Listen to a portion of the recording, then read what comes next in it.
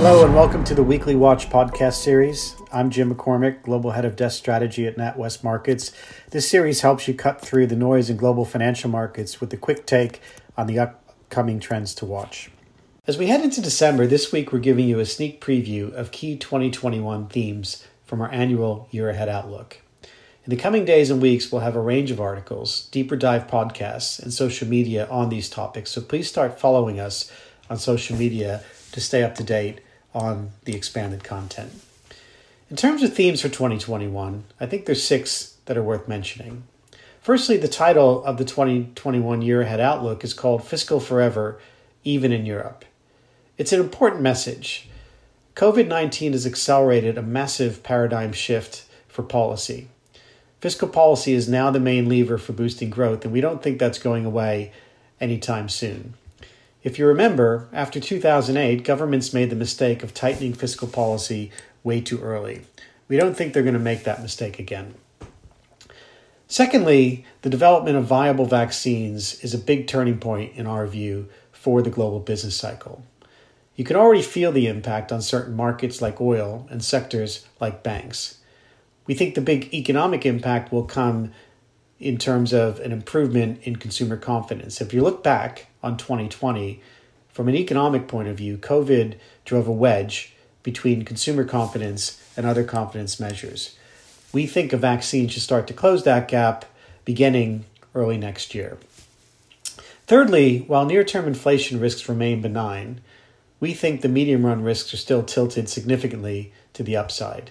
The new fiscal policy paradigm is more inflationary than the monetary paradigm used after the 2008 crisis. We also think the foundations for higher inflation were already in place before COVID, and the crisis has only accelerated that trend. Investors do see some upside in inflation, judging from our investor survey, but inflation markets don't really reflect this. Fourthly, COVID differentiation has been a big driver for currency trends in 2020. We think that continues in 2021. We've spoken about it many times, and we think Asian currencies were clearly the biggest benefactor this year.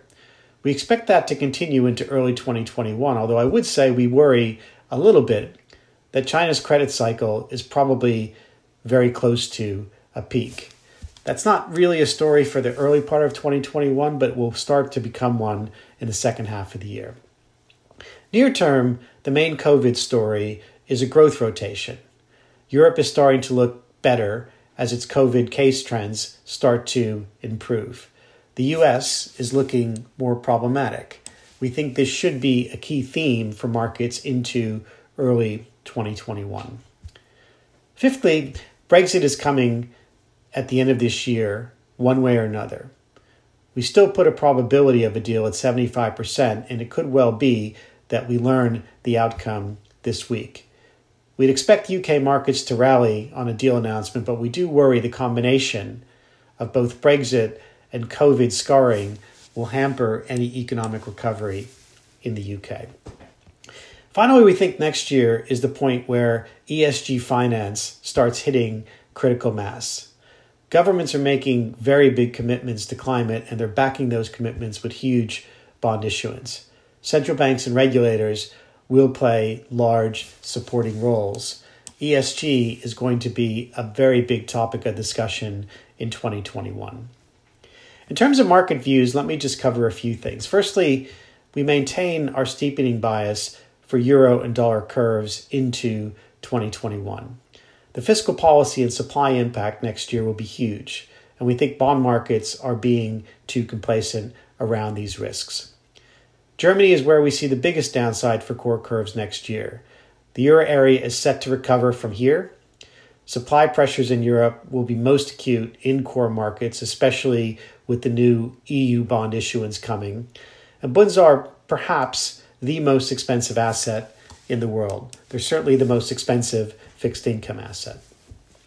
While we do like sterling into early 2021, we don't see scope for a big rally next year. We also think gilts will outperform other bond markets on the back of the weakness in the UK economy.